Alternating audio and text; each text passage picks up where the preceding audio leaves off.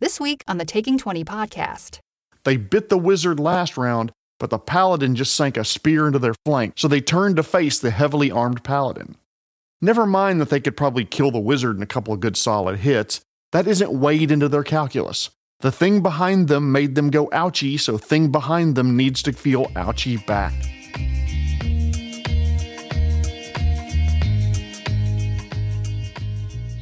Thank you for listening to the Taking 20 podcast, episode 203, the first of a couple of episodes on tips for DMs on how to run enemies in a more varied way. I want to thank our sponsor, 3D Crafts and Curios. They print beautiful, epic quality geek and gaming gear for sale on their Etsy store, and they would make fantastic holiday presents. Head over to etsy.com/shop/3D Crafts and Curios or look for a link in the resources of this episode. While there, use the coupon code TAKING20, that's TAKING20, no spaces, and get 20% off your order through the end of the year. Also want to thank our other sponsor, Massages. I tried to be a masseuse, but I just didn't have the skills for it. I guess I just rub people the wrong way. If you like this podcast, please help spread the word about it. Even just linking an episode and putting it on your social media profile helps get the word out, and if you wouldn't mind, I would greatly appreciate if you did it. I am a tiny podcaster, and I don't have the money to sponsor anything big like an episode of Critical Role or anything, so word of mouth is all I've got. Please help me get the word out. A listener called attention to the fact that I've been using a word with a double meaning that I didn't intend. Sometimes when I'm referring to enemies, I'll use the term baddie. What I mean is anything that's antagonistic towards the party.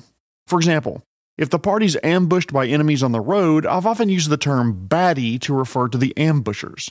Evidently, baddie can also mean a good-looking girl. For anyone who was confused by my use of the term previously, let me clarify. Not all baddies are baddies, but some baddies can be baddies, but that doesn't mean that just because someone is a baddie, they're automatically a baddie. They don't have to be a baddie, it's their choice to be a baddie. Clear? Good, let's move on. If there's one thing we GMs do a lot, it's run combat. Bandits and zombies and goblins, skeletons, kobolds, ghouls, trolls, and rats. Lots of rats. Way too many rats. Individual rats, giant rats, rat swarms, and the list goes on and on.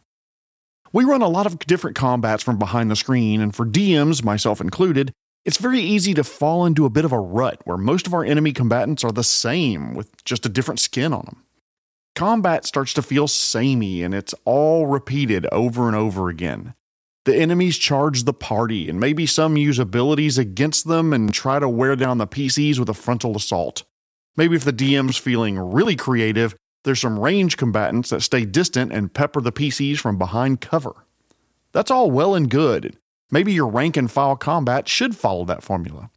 But today I want to ask my DMs out there to think about fights against foes that are smarter than average, and how those combats would be different. And while we're at it, let's think about those opponents that are below average intelligence.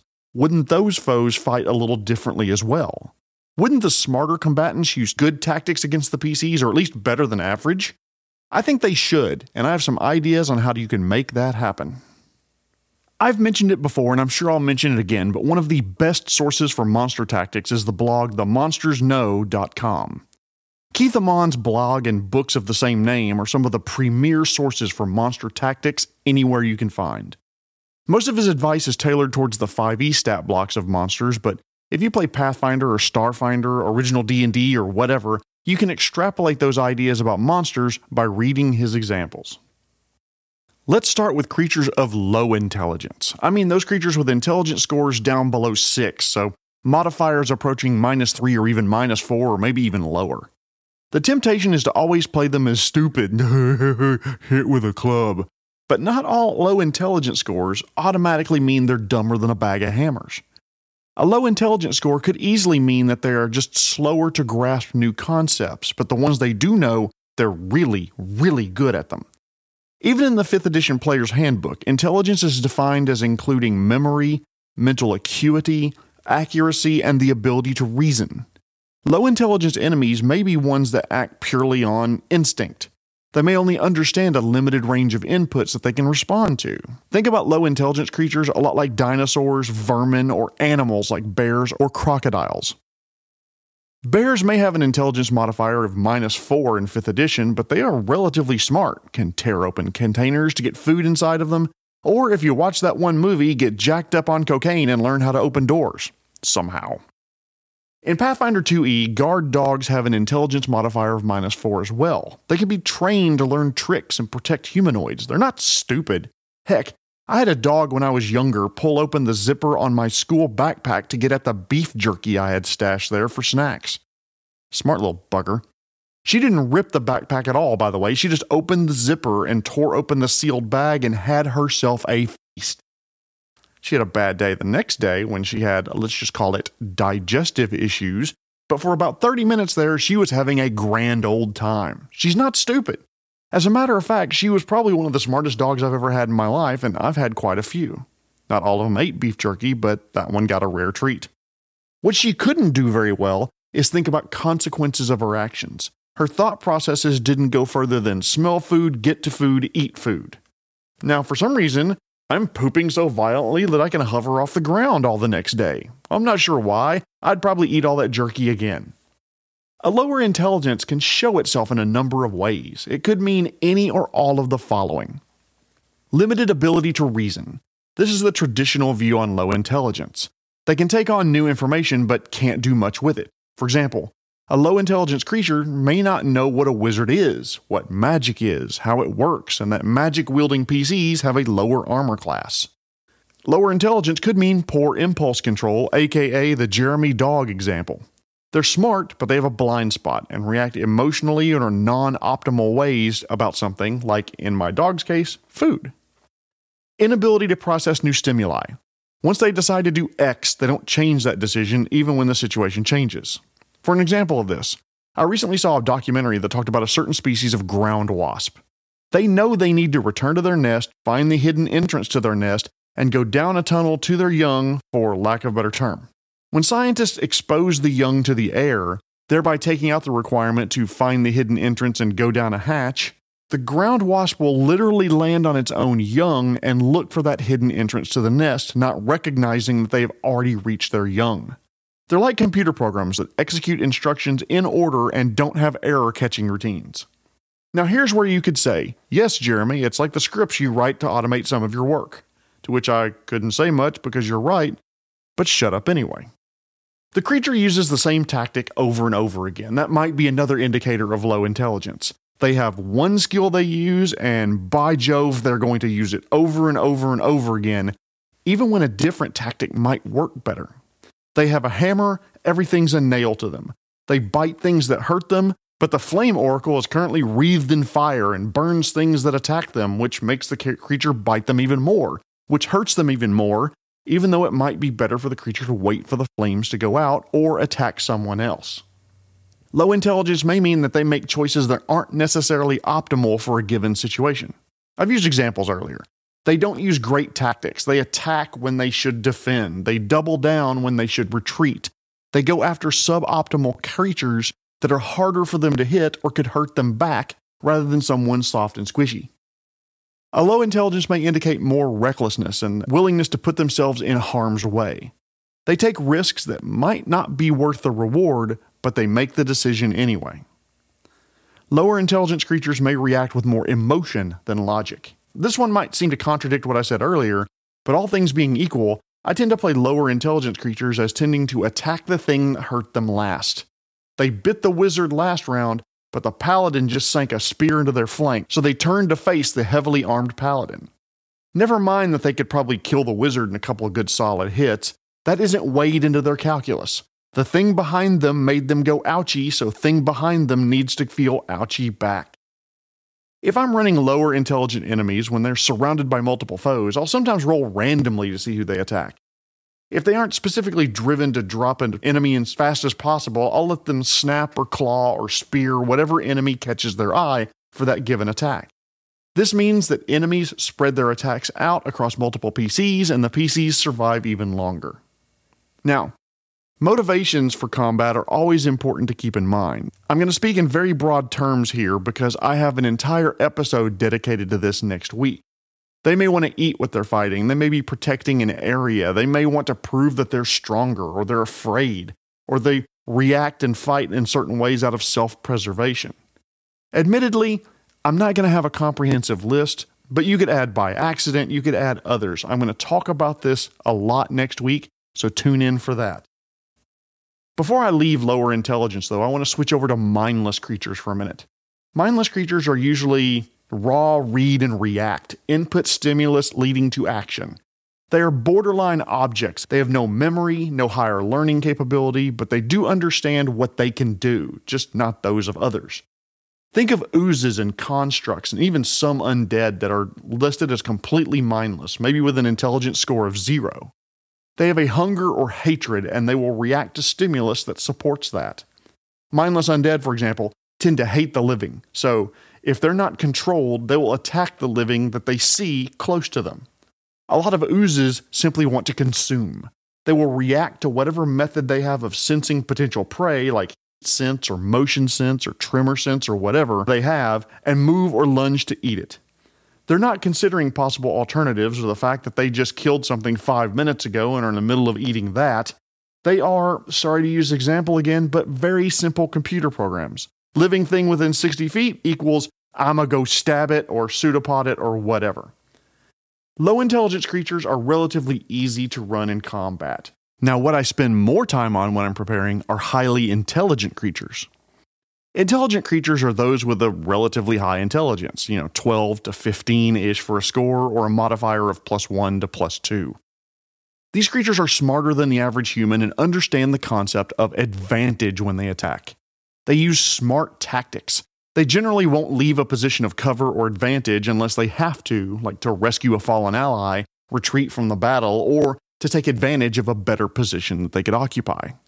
They look for opportunities for a tactical advantage. They will flank or put their opponents off guard whenever possible. Melee combatants will work together to move to the opposite side of opponents, or will use maneuvers to put the creature they're attacking at a disadvantage, like tripping them. They have a general capability to recognize dangerous combatants and will focus fire to knock one of the PCs unconscious. They will use ranged allies to their advantage, firing from long range if the PCs don't have a lot of long-range options to counter it, and flipping that script if your game system gives ranged attackers a disadvantage or penalty while in melee. If they have primarily melee fighters, they will close to melee the dangerous ranged weapon users and spellcasters as soon as possible. They are smart. They will gang up on enemies to bring them down faster. That doesn't mean that automatically kills them, but they do try to knock them unconscious. They will set traps around their base to get an alarm when someone is sneaking around, and maybe even hopefully damage their foes badly before they have to engage with them in lethal combat. Intelligent enemies will choose to fight where they have an advantage. Classic example, Kobold Warrens. Kobolds are smart combatants who use their smaller size to their advantage. Even in their description in the monster manual, it says that Warrens are built just high enough for kobolds to walk upright, while medium-sized creatures will have to crouch, squeeze, and would be easier to hit. They also fight at choke points, where only one PC can get to them, but 3 or maybe even 6 kobolds can attack the PC back. If there's a support creature that heals their allies or boosts their allies' capabilities, intelligent combatants will recognize this and try to take them out to make the more dangerous opponents even easier to kill. And intelligent combatants work together, with frontline fighters blocking the way to the squishier healers or arcane casters behind them. Now, let's shift gears to highly intelligent creatures. And now, when I say highly intelligent, think 16 intelligence score or +3 modifier or higher. These creatures can think and plan and scheme and are in many ways the opposite of the list for low intelligent creatures I mentioned earlier. Think creatures like vampire lords, dragons, storm giants, and mind flayers. Highly intelligent creatures are prepared well ahead of time. They do all the things I talked about for intelligent creatures, and they've thought about fights and planned accordingly. They have contingencies, and sometimes contingencies for that. For example, dragons in their lairs. Most dragons are highly intelligent, and not only have their lair memorized, they've created locations that give them a tactical advantage. High ledges that they can fly to, secret entrances that they don't even tell their minions about, traps that they know by heart and can bypass at will, or one of my favorite tricks, traps that don't affect them but would do harm to any do-gooders trying to break in. For example, some sort of lich that has a lair with a necrotic damage trap. It doesn't affect them at all, it doesn't affect their minions at all, but a party wandering in, they're going to take serious damage from it. Another thing I think about with highly intelligent creatures is that I start using tips that I learned playing chess. I love playing chess with my son and with others, and I'll play highly intelligent creatures on a battle mat like I do chess. I will try to set up scenarios where big bads or their minions will threaten more than one creature at a time without being flanked itself, without giving up some sort of advantageous position. So it forces the party to decide who they want to protect or give a bonus to when they can't protect everyone. Do they try to save the fallen paladin, or do they try to drop the enemy minions, and which one would be better? I'm not going to tell you, you make the call. And at last, we're going to come to my most controversial tip, especially with highly intelligent enemies. Creatures at this intelligence range have capabilities beyond those that most of us have, and have processing capabilities that are likely beyond what most of us can mimic behind the screen. So, how do you role-play creatures of incredible intelligence when we're not there ourselves? You metagame, and you cheat just a little bit. Whoa, hey, Jeremy, no, cheating is wrong, and DMs should never cheat. I hear you. Calm down for a second, take a breath. Way back in episode 31, I asked the question, should DMs cheat? In that episode, I talked about fudging die rolls behind the screen, ending fights early after heroic moments, changing armor class values as needed as buffs fall off the big bad behind the screen, whether those buffs exist previously or not. In that episode, I made the case that GMs can't cheat, since they are the sole arbiter of the rules at the table, and advised any cheating that you ever do behind the screen be for the purposes of a fun session and enjoyment by the player. Anyway, in this case, the super intelligent monster knows what buffs the party likely has and has plans to counter them. A bane to undo a bless. Bleed damage against creatures who can't stop bleeding easily. They're aware of the PC's tactics if the PCs have ever fought any of their minions anywhere, even if you, the DM, have to give that monster a little bit of meta knowledge to roleplay that monster being aware of the PC's tactics. Remember, these are creatures with IQs above like 170-ish. That's Einstein level or even higher. They live in a dangerous world, and they use their brains as well as their brawn to make it in the big wide world. They're brilliant and can use that brilliance in unexpected ways. For example, the dragon sees the players approaching their lair from the south, where it happens to have a secret entrance. It would likely wait right at the entrance watching the party. If they come in, they get a breath weapon to the face, followed by the entrance door being slammed shut. And if they approach the entrance and don't see the secret entrance and start to walk around the lair, it will pop out, breath weapon to the rear of the party as they're heading to the other side, and then will dash back into its lair and close the door behind it so the party can't get in. They will be prepared for magic-using creatures, will definitely take out the healer if they can, and will try to make sure if they're going to be hit with a fireball, so will one of the other party members. And if the wizard has the ability to shape their spells so it won't hit that party member, well, wizards don't have a great armor class, and they taste really good with just a little barbecue sauce. Highly intelligent creatures will use environment, situation, and abilities to their greatest advantage. If you are running highly intelligent creatures to the point where one of your players says, "This almost feels unfair," you may be running it about right. A team of highly intelligent creatures, like a coven of intelligent hags, not only know their abilities, but those of their teammates, and will position and maneuver in ways to maximize not only their ability to be effective on the battlefield, but those of their allies as well. Keith Amon of the amazing blog The Monsters Know What They're Doing has a great article on intelligent monster tactics. I've put a link to it in the resources for the episode. Go give that a read. It expands on this whole topic a lot more than I have time to in 20 minutes. Combat shouldn't feel samey. Fighting a Mind Flayer and fighting a Minotaur should feel like vastly different fights. One of the ways you can vary your combat is the way you handle smart creatures and dumber creatures. Let them react to combat differently, take different tactics, and be prepared in different ways, and I'll bet you and your players would have fun doing it. Do you like this podcast? I really hope so. And if you do, please tell your friends about it or help me spread the word on social media. Don't forget to use the coupon code TAKING20 at the 3D Crafts and Curio Etsy shop for 20% off your entire order. The link's in the resources, or go to Etsy.com and search for 3D Crafts and Curios. Tune in next week when I'm going to continue my thoughts on enemy tactics, this time talking about how enemy motivation can dramatically affect the way the combat flows and ends. But before I go, I want to thank this week's sponsor, Massages. I love going to get a massage from a professional. It's nice to feel needed. I know it's a bad joke and I apologize. I couldn't find a happy ending joke. This has been episode 203, The Differences in Running Smart and Dumb Enemies. My name is Jeremy Shelley, and I hope that your next game is your best game. The Taking 20 podcast is a Publishing Cube media production. Copyright 2023. References to game system content are copyright their respective publishers.